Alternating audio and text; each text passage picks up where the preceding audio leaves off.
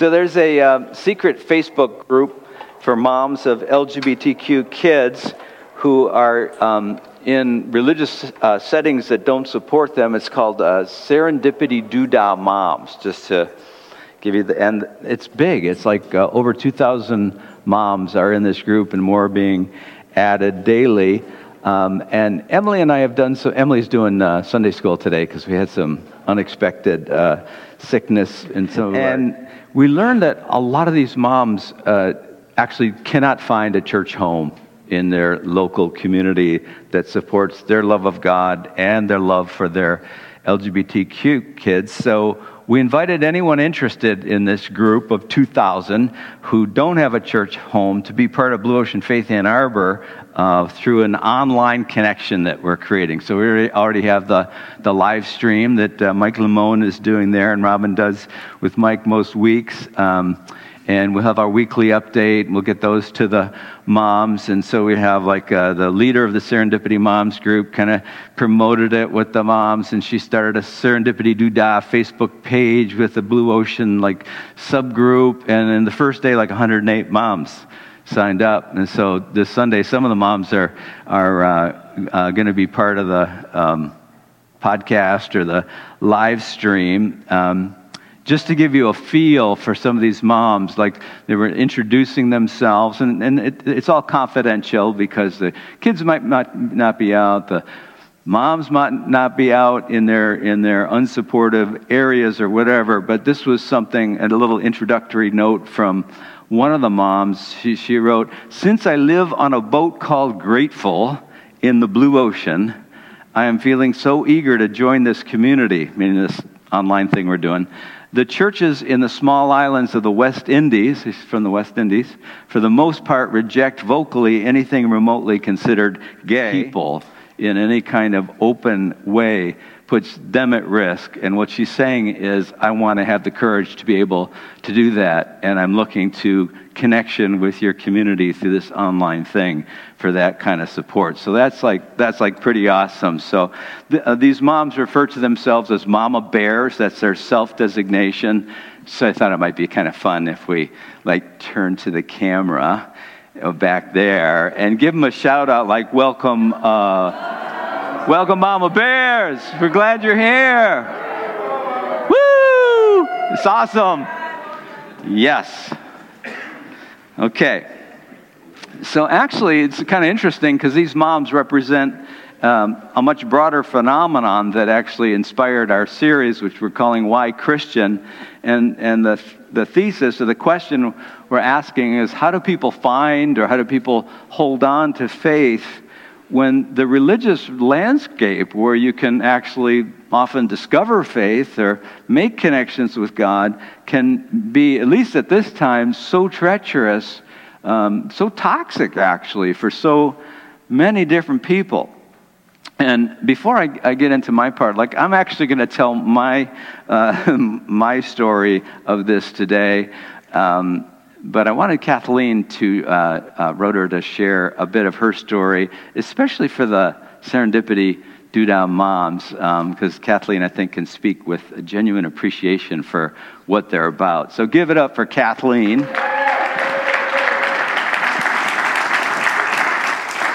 Oh, I'm sorry. Kathleen reminds me that she might need a microphone. I'm not super afraid of public speaking. I'm Kathleen, and I've been going to Blue Ocean for, I think, a little under a year now. But Ken asked me to share about identifying as LGBTQ and also maintaining my faith in a Christian God. And so I grew up in a conservative home. I didn't know anyone gay when I was growing up. There was no, I couldn't picture a future with a woman if I wanted to, because that wasn't something that was around my community. But when I moved out to Ann Arbor, that did become evident as a possibility. And that was really encouraging to me. But so throughout my journey, I felt very, I always identified as a strong Christian growing up. I was the confirmation class speaker at my church, and I felt very close to Jesus in a personal way. But I felt anytime I expressed that I was interested in women, I felt oppressed by the people I was around. And so I had a hard time differentiating what I was hearing as like human voices from God's voice. And so it was a long journey. There was a few existential crises where I didn't know if I could be gay and Christian. I thought like one of them I would have to forfeit. And so eventually I came to a place where I prayed about this for years, and I came to a place where I felt like the only voices of rejection I was hearing about like my sexual life were from humans. Like I wasn't hearing it from God's voice. And that was the freedom that I needed to kind of pursue what I felt was like me being my full self, but also being like the true Christian person I felt myself to be, and connected to God in that way. And then was the problem of finding a church that reflected that. And my fiance and I were going to another church in the community, and after we got engaged, we asked ourselves why we were going to a church that wouldn't marry us. And that set us on a journey to, we went to every affirming church in the area, and Blue Ocean was the one that resonated most with us, that we felt was like truly scriptural and also social justice oriented, but it wasn't one or the other. It wasn't throwing out the Bible. And so, this is where we found our home. So for me, why I'm still Christian is because, and the word Christian, like I've heard shared before, is sometimes hard to use because it comes with a lot of, when I hear someone tell me they're a Christian, I hear rejection a lot of times. Like I don't want to tell them that I'm engaged to a woman off the bat. But the reason I'm a follower of Christ is because Jesus has never rejected me. And so I'm really encouraged when Ken called me yesterday and told me there's a group of moms who want to support their kids. That like melts my heart. So my parents aren't, they're very rejecting of my relationship, and, we're very distant from each other because of that. And so I've found that God is the perfect parent, and I'm loved perfectly by God. And so as an encouragement to the moms who are supporting their kids, like that is one of the most healing things you can do for a loved one, is be supportive of their true self. And for those, to speak to the moms whose children do not believe in God or reject the faith because they feel rejected by the faith. My brother is also gay. We're 2 for 5 in my family, we joke.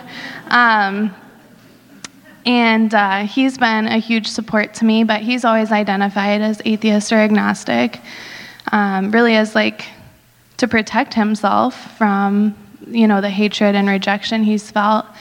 And recently he started to talk to me about a belief in a higher power. And so my encouragement is, even if you feel like your child isn't accepting of God, like there's always a plan, and ours are short-sighted. But I find like a lot of strength in the fact that like for years my brothers felt rejected, but like watching me find a church and become accepted by a faith community, I think has encouraged him to not shut off completely to the idea of an accepting and loving God.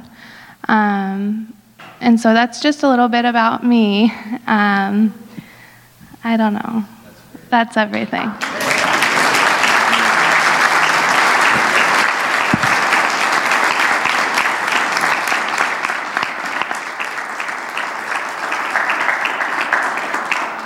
it's so important for these moms to like actually meet people or connect with people who are in the same situation as their kids and are actually thriving and are doing fine. So, because that's not a message that they're often getting in their own faith kind of milieu matrix.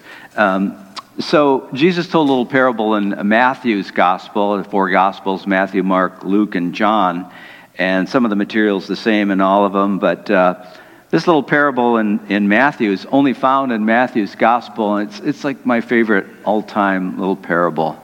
It says, the kingdom of heaven is like a treasure hidden in a field, which someone found and hid. Then in his joy he goes and sells all that he has to buy the field. And the background to this would be like peasants would work fields, and they'd be digging around for stuff. And like the peasant's dream, like, poor person's dream now is, get a lottery ticket, win the lottery. The peasant's dream was find treasure buried in some field that you're working as a tenant farmer or whatever, and then figure out a way to get the treasure. And so it's kind of an interesting background to the parable. But I kind of have an extended use of this parable, which is I think of Jesus as the treasure buried in the field of religion. So I think actually Jesus is buried in all sorts of different spheres and fields, but one of the main fields is religion, with all the trappings of religion and institutions and moral codes and all that kind of stuff. Sacred texts, organizations, political movements, we go on and on. It's a human enterprise. But for too many people, and this probably represents the majority of people in this room, religion is actually a minefield. It's a minefield for different ones of us for many different reasons. So back in my old charismatic community days, Kathleen came actually from a Catholic charismatic community. I'm going to tell you some gory and glory stories from those days in a minute, because it's kind of my turn. But back in my old charismatic community days, we used to encounter various prophets, because it was kind of a big, important community, and so we could draw the big prophets. And you might have time with one of these prophet guys. And one of these prophets was named Bob Jones. I don't know if anyone knows the name Bob Jones in this group. That's good. You're not religiously. And Bob Jones was from the Ozarks. And his method of prophesying to you is you'd hold out your hands, and then he put his hands on your hands, and he'd just look at you. And your hands would start sweating, and you were supposed to keep eye contact with Bob Jones. The eye is the window to the soul, you understand. He was looking into your soul to see what he could see. And so I did this, and he goes, well, looky here. This one has a strong anointing. Don't be impressed. Everyone that he talked to had a strong anointing. And I'm like, what's my strong anointing? He said, this is one who walks as through a minefield at midnight. I'm like, is there a return policy on anointings? That doesn't sound good. I read a book once by Miroslav Volf, who's a Croatian refugee from the wars in the early 90s in that part of Europe, and it's called Exclusion and Embrace. And I think that describes the dynamic tension that this parable is inferring, at least in our context. The field of religion is too often defined by exclusion, while the treasure that's buried in the field of religion is actually all about embrace, which is exactly like what Kathleen's experience was when she shared her story. Now, it's an interesting Sunday to be telling this story, because my oldest buddy, Mark Headley, he's known as Headley today, I knew him as Mark, is here today. Headley is like an independent journalist. He's done some really interesting writing on Detroit. We both grew up in Detroit together in the 60s. And he's a refugee from Florida, so it took him 18 hours to drive out of Florida, and he drove up here and is staying. And Hedley's family was one of the first Jewish families to move into our Northwest Detroit neighborhood in the 1950s. I started, I knew Mark at the age of 5.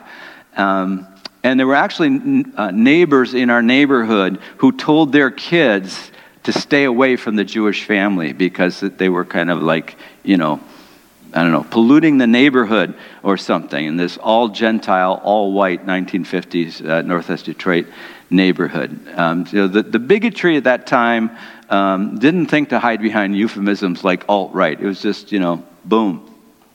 So Mark and I, Hedley and I, lost touch for decades, and we reconnected a few years ago through Facebook, and it's been a blessing to reconnect with someone who I've known from such a young period of my life. And Hedley reminded me when we reconnected that of something I'd kind of forgotten, is that my late wife Nancy and I, when we were just newly married at a young age, paid him a visit in Toronto. He had moved to Toronto, I don't know, to dodge the draft or something, and he was living in Toronto, and we were brand new, like flush with faith Jesus freaks, and we did our best to pry him loose from his atheism, and we were totally unsuccessful. Mark likes to say there's just a small difference between me and Ken. He just has one more God than I do, Which, when you think about it, it's like, yeah, there's a lot of gods, and he just has one more than I do. And I'm thinking, well, yeah, and also you probably pray, and you're ashamed about that. And I'm an atheist at times, and I'm ashamed about that. So we've got a lot in common, Hedley and I. So today I thought I'd tell my journey through the minefield story, some of the stuff that maybe you haven't heard. I'll start with maybe some of the stuff that if you've been around you have heard, but I'll get into some more juicy stuff that you haven't heard. So if you know my story, you know that my high school girlfriend, Nancy Roselle, and I got married when we were 18 for the usual reasons teenagers got married, unplanned pregnancy. I say that as if I had nothing to do with it. It just happened. Actually, I don't think at the time we felt much guilt at all about that pregnancy. When we went to get married, the preacher was late. The Lutheran pastor was late. He was on vacation. He was a half hour late. And he offered to change the date on the wedding thing so that it looked like we were married. And I'm like, what are you talking about? I'm not ashamed of this. This is July 11, 1970. Put it on there. I had a little piss and vinegar. But we felt a lot of shame. Not guilt, but shame. Shame is all about your social matrix. And in 1970, everybody knew that teenagers might have sex, but contraception wasn't generally available to those teenagers. And there was still a lot of social stigma for being pregnant out of wedlock. It was like getting caught doing something that everybody does, but you were stupid enough to get caught. And so but a couple of friends evaporated at that time in our lives, but one of the friends who didn't was Brian. And Brian was part of the early Jesus People movement of the late 60s, and by then it's 1970. And instead of distancing, he actually reached out to us. The earliest days of the Jesus movement are hard for people now to understand because it was culturally left-leaning, anti-war hippies, unconnected from most institutional religion. I think the guy who kind of launched the Jesus movement, Lonnie Frisbee, was gay. And he had a vision that launched the Jesus movement when he was on LSD. So there were a lot of Jesus people who were still messing around with the weed and that kind of stuff. It was a whole different thing. It was a perfect fit for me and Nancy. And we were all about connecting to Jesus as our path to God. So Jesus Christ Superstar, Godspell, the musical, that kind of gives you the ethos of the early Jesus movement. So what Brian and his girlfriend, Barb, did was they embraced us. And they modeled a possibility of a personal connection with God that doesn't seem at all religious, And I remember the first time they came over for dinner when we were in Ann Arbor, and I kind of jokingly said, "Hey, Brian, you're the religious guy. Why don't you pray before the meal?" And he just opened his eyes and he started talking to God, like God was his friend. And I'd never heard that before, never seen that before. I think, oh my God, what if there's someone on the end or the other end of that that's listening to that, and that it actually mirrors something real? It was quite shocking. So much religion today, especially since the rise of the religious right in the late 1970s, is a kind of moral crusade. So the first iteration of the religious right was called the moral majority. It imploded because there was some scandal, and then a new group took up the banner, Focus on the Family or whatever. But the original name, moral majority, I think says it all. That's a power move, right? When you call yourself a majority and you put the word moral in front of it, it's like our morality, we're coming after you. It's an intimidating kind of name.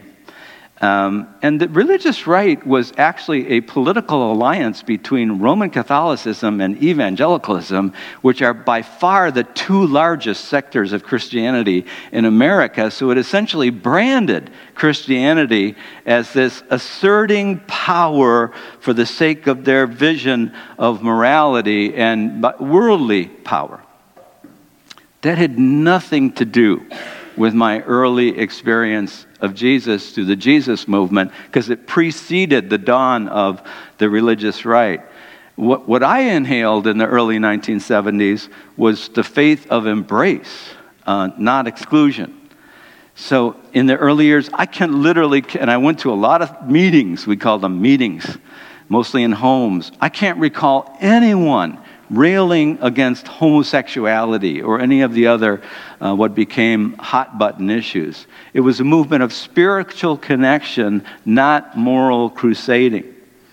So our first church that we connected to was near downtown Detroit, just inside of the Windsor Bridge, West Grand Boulevard in Toledo. It was Messiah Lutheran Church. It was a unique community that took in the hippie Jesus freaks, like we're 19, 18, 20 around that time. Neighborhood people, was becoming more and more Hispanic. Suburbanites who drove from the suburbs for the great preaching. And like down and outers from the Cass Corridor, like the Skid Row of Detroit. I remember midweek Bible studies where there'd be like an art professor from Wayne State, and it'd always be like one outspoken, inebriated questioner in the Bible study that actually made it very interesting and got to some really important issues, although sometimes a little bit too loosely and verbosely. So this was really an inclusive community as I remember it, and it had a real imprinting impact on my faith. Like this was like to me, this is what genuine Jesus faith is like. That pastor had a huge impact on my dad, who suffered undiagnosed PTSD from World War II. In 1972, my dad took a massive overdose of barbiturates. He landed in the ICU, Sinai in Detroit. His body systems were shutting down. His kidneys had failed. And this pastor, Dick Bieber from Messiah, came to visit while me and my buddy from high school, Mark Kinzer, whom some of you know, the Jewish guy who kind of came and gave that talk that everyone is still talking about. And we were in the chapel praying while Dick was visiting my dad in the ICU, and Dick was talking to my dad in the coma, like, Glenn, he had met him before, and we were like, you're loved, and come back, and people are waiting for you. And the nurse said, sorry, Pastor, but he can't hear your word you're saying. And as Dick started to leave, like 10 seconds later, my dad piped up, thanks for coming, Dick. And like he had awakened. And he was fine, defying all the doctors told him if he wakes up, he'll be like a vegetable for life, possibly. So this is bad. The doctors on round, my sister overheard the doctors on rounds outside the door. You know how they talk about the patient as if the patient's not there. Said it was the closest thing to witchcraft they'd ever seen. So this church embraced my often irascible father, who really found saving faith there. I think it literally saved its life to be part of that faith community and to feel the belonging and embrace of that community. I heard a lot about Jesus whenever I visited that church, but not a peep of moral majority talk. So by 1993, Nancy and I got involved in a charismatic community, much like Kathleen's community. In fact, it was like the epicenter of the Catholic charismatic renewal in the Catholic Church, which is this big global renewal movement of the late 60s and early 70s. I wonder how many people have heard locally of the Word of God community except through me, like you heard about it through other means. Just maybe raise your hands. And yeah, so that's a lot of people knowing about something. So at the height, this community was 3,000 people. I think it was 1,600 adults, 1,400 kids. Most of the people were in small groups. Most had a pastoral leader. Most gave close to 10% of their gross income. I mean, this was a serious group of hippies. It was intense, intentional, and charismatic, like neo-Pentecostal community. There are lots of people living together communally. Nancy and I had like 60 single people live with our family over the years, often like 3, 4, 5. One time we had 8 single people living with us. For a period of time, we lived in common finances with people, like the Amish without horse and buggy kind of thing. So especially at first, there was a lot of embrace in that community experience. And I see Kathleen nodding her head because she experienced that in her charismatic community. It's where I learned to be vulnerable with other people, like to share what was going on with me, and not just like to show how awesome I was, but stuff I was struggling with, to offer support, seek help from other people. It's where I learned like to deal directly with conflict, something I never learned in my family growing up. And there were lots of opportunities to try out charismatic Pentecostal God experience. So I spoke in tongues a lot. I still do. I showed Oceana and Julia the other day what speaking in tongues sounds like. They were like, "Oh, it sounds like scat." I spoke in tongues. I learned to listen to the voice of the Spirit. There was more focus on the Spirit in this group than in the Detroit thing, which was more Jesus group. I got slain in the Spirit. That's where like you're standing there, whoop, you fall over, and maybe someone catches you, and maybe someone doesn't, and it's amazing that you can fall over flat on your back, and nobody goes to the hospital. And I got slain in the Spirit. I danced in the Spirit. You would be happy that you weren't around to see that. I remember, we're all young. I remember a men's retreat. There were a lot of men's retreats, and the speaker was like really getting lathered up. And he's like, "Take your shirts off and raise a loud shout." We whipped off our shirts and we're raising a loud shout to God. The thing is, there's always a little voice in your head, or there's like a little cameraman in your head that is videoing that and saying, "What the heck are you doing?" But it's like you get swept up. This was a very strange mix, though, of Pentecostal charismatic, because it was highly educated. Like the dean of the School of Natural Resources retired early to be a leader in this group. The main leaders, I would say, were Catholic intellectuals with a fundamentalist reading of Scripture. This movement had the attention of the Roman church hierarchy and many other big denominational churches. There were visits from bishops and cardinals to see what was going on. It was very heady in the early years. The focus was a focus of national and international religious buzz. It was like the hot new thing happening. But over time, this moral crusade thing, with its exclusionary impulse, crept in. It was actually part of a much bigger cultural movement, a rising reaction to the excesses of the Cultural Revolution of the 1960s, the drug, sex, and rock and roll thing, and which was very frightening for a lot of people who participated in it. And the people in this community were kind of swept into that reaction to the countercultural movement. It was a countercultural movement eventually. So we were throwing out our Rolling Stone albums and our Black Sabbath albums, and there was a lot of talk all of a sudden of secular humanism and dangers of feminism. Everything was dangerous. Just to give you a clue, the female leaders, who were only leaders for other women, not men, were called handmaids. I know that sounds kind of creepy now. I have an inglorious past. But wait, there's more. I actually rose in the ranks of leadership in this community and was eventually the equivalent of being one of the ordained leaders. I don't know if there were a dozen or 15, this large group. And Nancy's dad came to the ordination ceremony. Pioneer Auditorium was filled on a Sunday afternoon, the adults of this community, and there was loud, charismatic singing, and Oceana is learning something about her stepdad, even as we speak. She's going, what did my mom get connected with? And they were, and so this loud, beautiful singing in tongues and whatever was going on. But there were a couple of young guys right behind me, and my father-in-law. My father-in-law, Stan, was like a cigarette drinking, smoking, martini drinking GM guy that is like out of casting for Mad Max.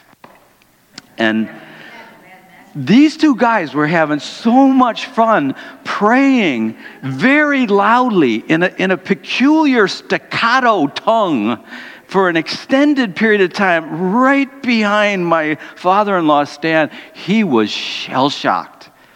After the service and then the reception back at our house, I'm walking Stan back to his car. He gave me the best compliment, the weirdest, strangest, best compliment I've ever received in my life. He said, Ken, I can't say I know what the hell you're doing with your life, but you've created a beautiful family. I was like, thank you, Stan. As I got deeper into leadership, the evidence began to accumulate that there was lots of bad fruit from this, I would call it a fear-based reactive approach to Christianity. One of my early wake-up moments was talking with my young teenage daughter, Maya, and she asked the question, Dad, why can't women be pastors? I guess it would be sometime in the 1980s, and I was like, well, and blah, blah, blah, blah, blah, blah, blah, blah, blah, blah. And the look on her face, this daughter who admired her dad and loved her dad, and some kind of little light just dimmed in her eyes. And she looked at me like, you're talking nonsense. I mean, she didn't say that. But it was all in a look. And as I was doing the blah, blah, blah, blah, blah, I was like, this doesn't sound right to me. As I'm explaining it, that was an important moment. So by the late 1980s, a group of leaders, and I was among them, after a couple years of pretty serious soul searching, made the painful decision that we needed to take responsibility for this bad fruit and actually publicly repent as leaders to the entire community. And I was selected to give the talk that did that. I wasn't like the senior most leader, but I was like a real reformer kind of guy, and I was sure I'll do it. And I gave this talk to a packed auditorium at Pioneer High School. Press was in attendance because word was getting out what was going on. It was like a searing bad experience. Seeing the write-up in the Ann Arbor Observer was the worst. Ken Wilson through muffled sobs, blah, blah, blah. Oh my God, I'm Tammy Baker. It's like... you don't plan your life to be the guy giving that talk. You really don't. You don't plan your life to be that guy. It just happens. I stumbled into an era and a geographic locality of intense religious ferment. And that ferment, it began as the Jesus movement, but then in Word of God and charismatic renewal, it slowly got taken over by the powers that animate so much of that fear-based reactive Christianity. I don't mean take over. I meant it's like an overlay on top of all the good stuff. So it's a mixture. It's like the wonderful stuff is still there, but there's this overlay on top of it. And the thing that saved my soul through all that was this profound experience of coming to see I was wrong when I thought I was so right. You know, when you feel like you're right and you share that feeling with a group of people that you admire and look up to, it's a powerful feeling. And when you see that, oh my gosh, what I was so confident was right was actually like badass wrong. I mean, seriously wrong. That is a searing, excruciating experience with bountiful riches contained within it. And the bountiful riches is that as a matter of discernment, I've learned not to trust the I'm right feeling, especially when I'm having that feeling with a group of people. I've learned not to trust that I'm right feeling, and the feeling I trust is the I'm loved feeling. Very different feelings, but the one can masquerade as the other. You know, part of the reason I got swept along into leadership in Word of God as it shifted from counterculture to countercultural mode, from embrace more to exclusion, which I think is the fruit of that I'm right feeling, is the blinding power of privilege. So the thing was led mostly, it was led by men, and vast majority were white men, and I fit the profile. I was from the lucky demographic. It's really hard to see the injustice of a system that you're the beneficiary of.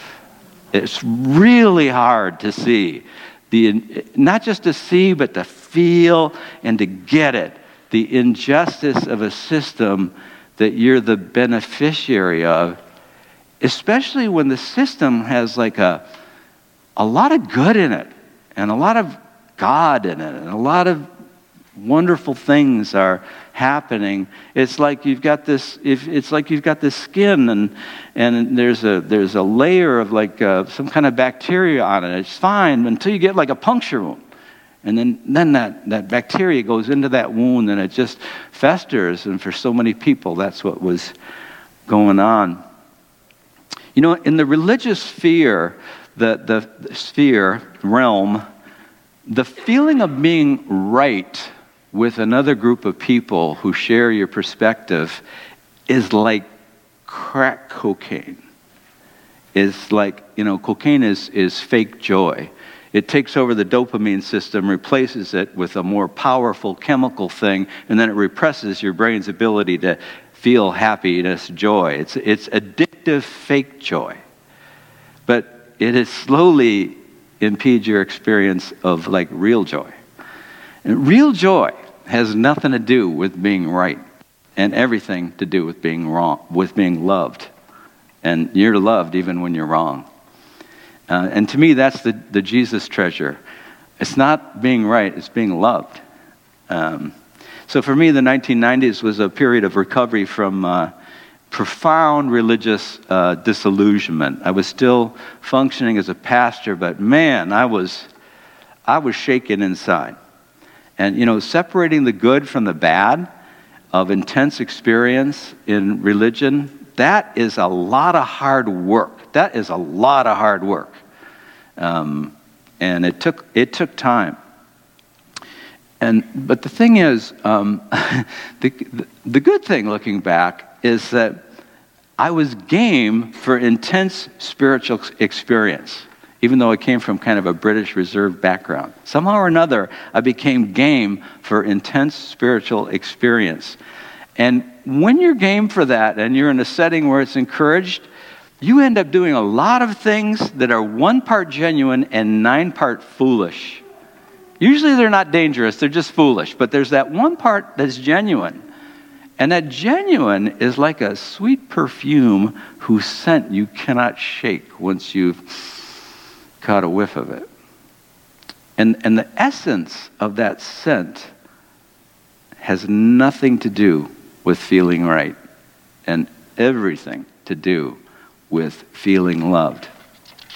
So I think it was the openness to spiritual experience and knowing what the nub of it was, learning through hard experience, that super came in handy when it was time for me to rethink LGBTQ, which is the reason we connected Emily and I to the Serendipity Moms. It's like, if they haven't left already, who is this guy? You know you're being slightly vulnerable when you're embarrassed about most of what you're talking about. That's a long story told elsewhere, that other thing, the LGBT thing. But eventually the church I led became part of this evangelical charismatic denomination. And just before I became a national leader in that denomination, I became email friends with Phyllis Tickle.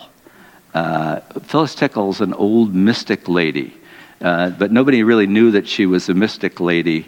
She's a religion editor for Publishers Weekly. But long story, we connected by email, and she became kind of like my spiritual director, and I kind of became hers, and we would email each other about spiritual experience and things we were thinking about. And unbeknownst to me, she was a fierce ally of the LGBT community at a time when that was even more significant. And eventually I visited her mostly gay church in Memphis, and looking back, I was prepared for not being freaked out by that experience, by just a classic experience of what I would describe as the essence, the treasure hidden in the field. So I've mentioned this before. I don't like to go into in depth on precious spiritual experiences, but I wrote about this one, so it's like fair game. But I was praying one morning, and I think it was just before I found out that Phyllis went to a gay church, and I had invited her to come and speak at this church, and she told me that she was part of a gay church, that I still want her to come, and I was like, sure, Phyllis. But I was prepared for that because I had started learning to do the Jesus prayer. Lord Jesus Christ, Son of the living God, have mercy on me, a sinner. We had that little prayer at the beginning. I know I'm going a little long, sorry.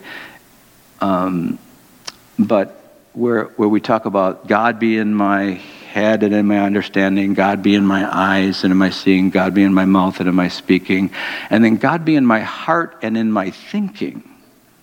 That's a 7th century prayer. And in that pre-medieval period, people thought of their heart as where like their deep thinking went, where they were most in touch with reality. We would never say it that way. We would say thinking in the head and feeling in the heart. But they say, God be in my heart and my thinking. And the Jesus prayer was designed by people who had the experience when they prayed it of descending with their mind into their heart. So like with their surface thinking into their deep thinking. And so I tried this out, and I was praying Jesus prayer, blah, blah, blah, blah. And I had a really big Starbucks, so I was like super focused. And I kind of felt myself, I learned what this meant afterwards. It made sense to me, this descent with the mind into the heart. At the time I didn't know it, but I felt it. I felt like I was being lowered with my awareness down an elevator shaft from my head into my like literal chest cavity. And then like a scene emerged, and it was a cave. And I was in the cave, and there was a fire. And Jesus was sitting next to me on a log in the fire, and we were just staring at the fire together. And I didn't usually have these kind of things, so I wanted to keep it going. I remember the feeling of like, I'm a sinner. And I remember a feeling from him was like, tell me something else that's new. And he was like, yeah, I know it sucks to be a sinner. And it was like he had his arm around me like this, and we were just sitting there looking at the fire. And I started mentioning the names of different people because I wanted to keep this experience going, so my wife, my kids, staff. I mentioned one friend of mine named Don. And for the first time, I heard this figure next to me in my experience say, I was praying for Don and his wife and their kids and his sister. I really wanted to keep the thing going on. And this figure in my mind said, oh, and another one's on the way. And that to me was like a data point, because there was no data point in real life. And so when it was all over, I went to Don and I said, does your sister-in-law, is she pregnant? And she said, yeah, we just found out. How would you know that? So that was like, oh, maybe that was real, It was so intimate, I didn't want to pray again because I felt like, oh crap, I've been relating to Jesus like he's one of those lucky rabbit feet in my pocket that I pull out and rub every now and again, and I get him to tell me how right I am, But this was like, oh my gosh, he could be real, and he could tell me what to do sometime, and he could tell me to do something, and I would know it's him telling me to do it, and I would do it even though it was a stupid thing to do. I was afraid to pray again. Somehow I knew intuitively that thing I was experiencing with Jesus was connected to realizing the church was wrong about LGBTQ. I just knew it in my gut. If I wanted to keep that vibe going with Jesus, I was going to have to go there. And that's really the only reason I went there. It wasn't about figuring out the Bible. It wasn't about anything like that. I guess it really wasn't about loving my gay brothers and sisters. I think it was about wanting that thing to keep on going. And then the love for my gay brothers and sisters came later. Okay. I think I've said enough for now. Let's have a time of quiet reflection. I can pull myself back together. So Kathleen said something that caught my attention. She talked about all the voices we have in our heads, We take a couple of minutes of quiet reflection for anyone else to do it. Guide it a little bit if you want.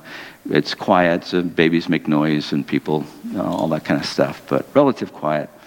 But our inner consciousness is just a bunch of voices, right? And sometimes the voices are our parents, and there are all sorts of people and figures, and there's a congress of persons in our heads that constitute our consciousness. And there's lots of voices that, as Kathleen said, purport to be the voice of God. And it's the task of true spirituality is to discern which of those voices that purport to be God are God in your head. And I guess what I'd offer as what I've learned, and you could try it on for size if you wanted to, is to sort out the real voice from the pretend voice.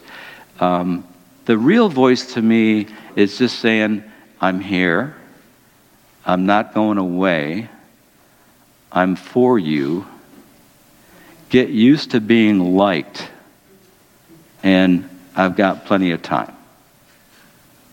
That to me is it. I'm here. I'm not going away. I'm for you. Get used to being liked.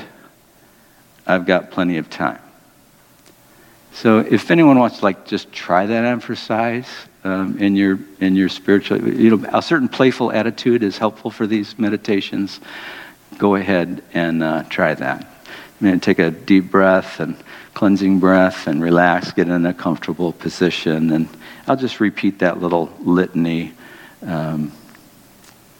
again, and then in maybe 30 seconds. I'm here. I'm not going away. I'm for you. Get used to being liked. I've got plenty of time.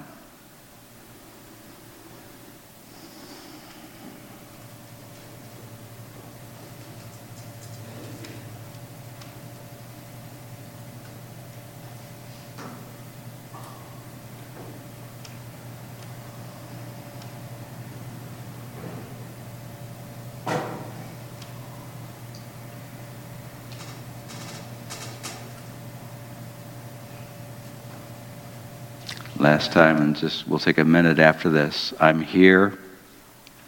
I'm not going away. I'm for you. Get used to being liked. I've got plenty of time.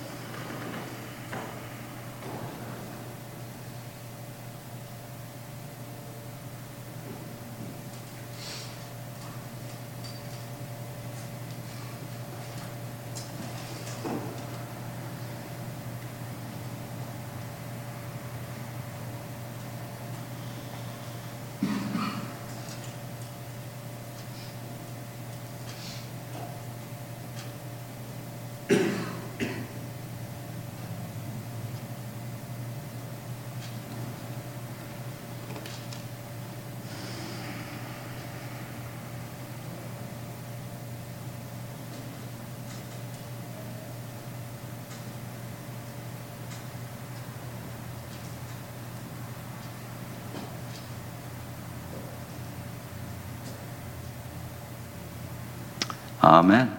Okay.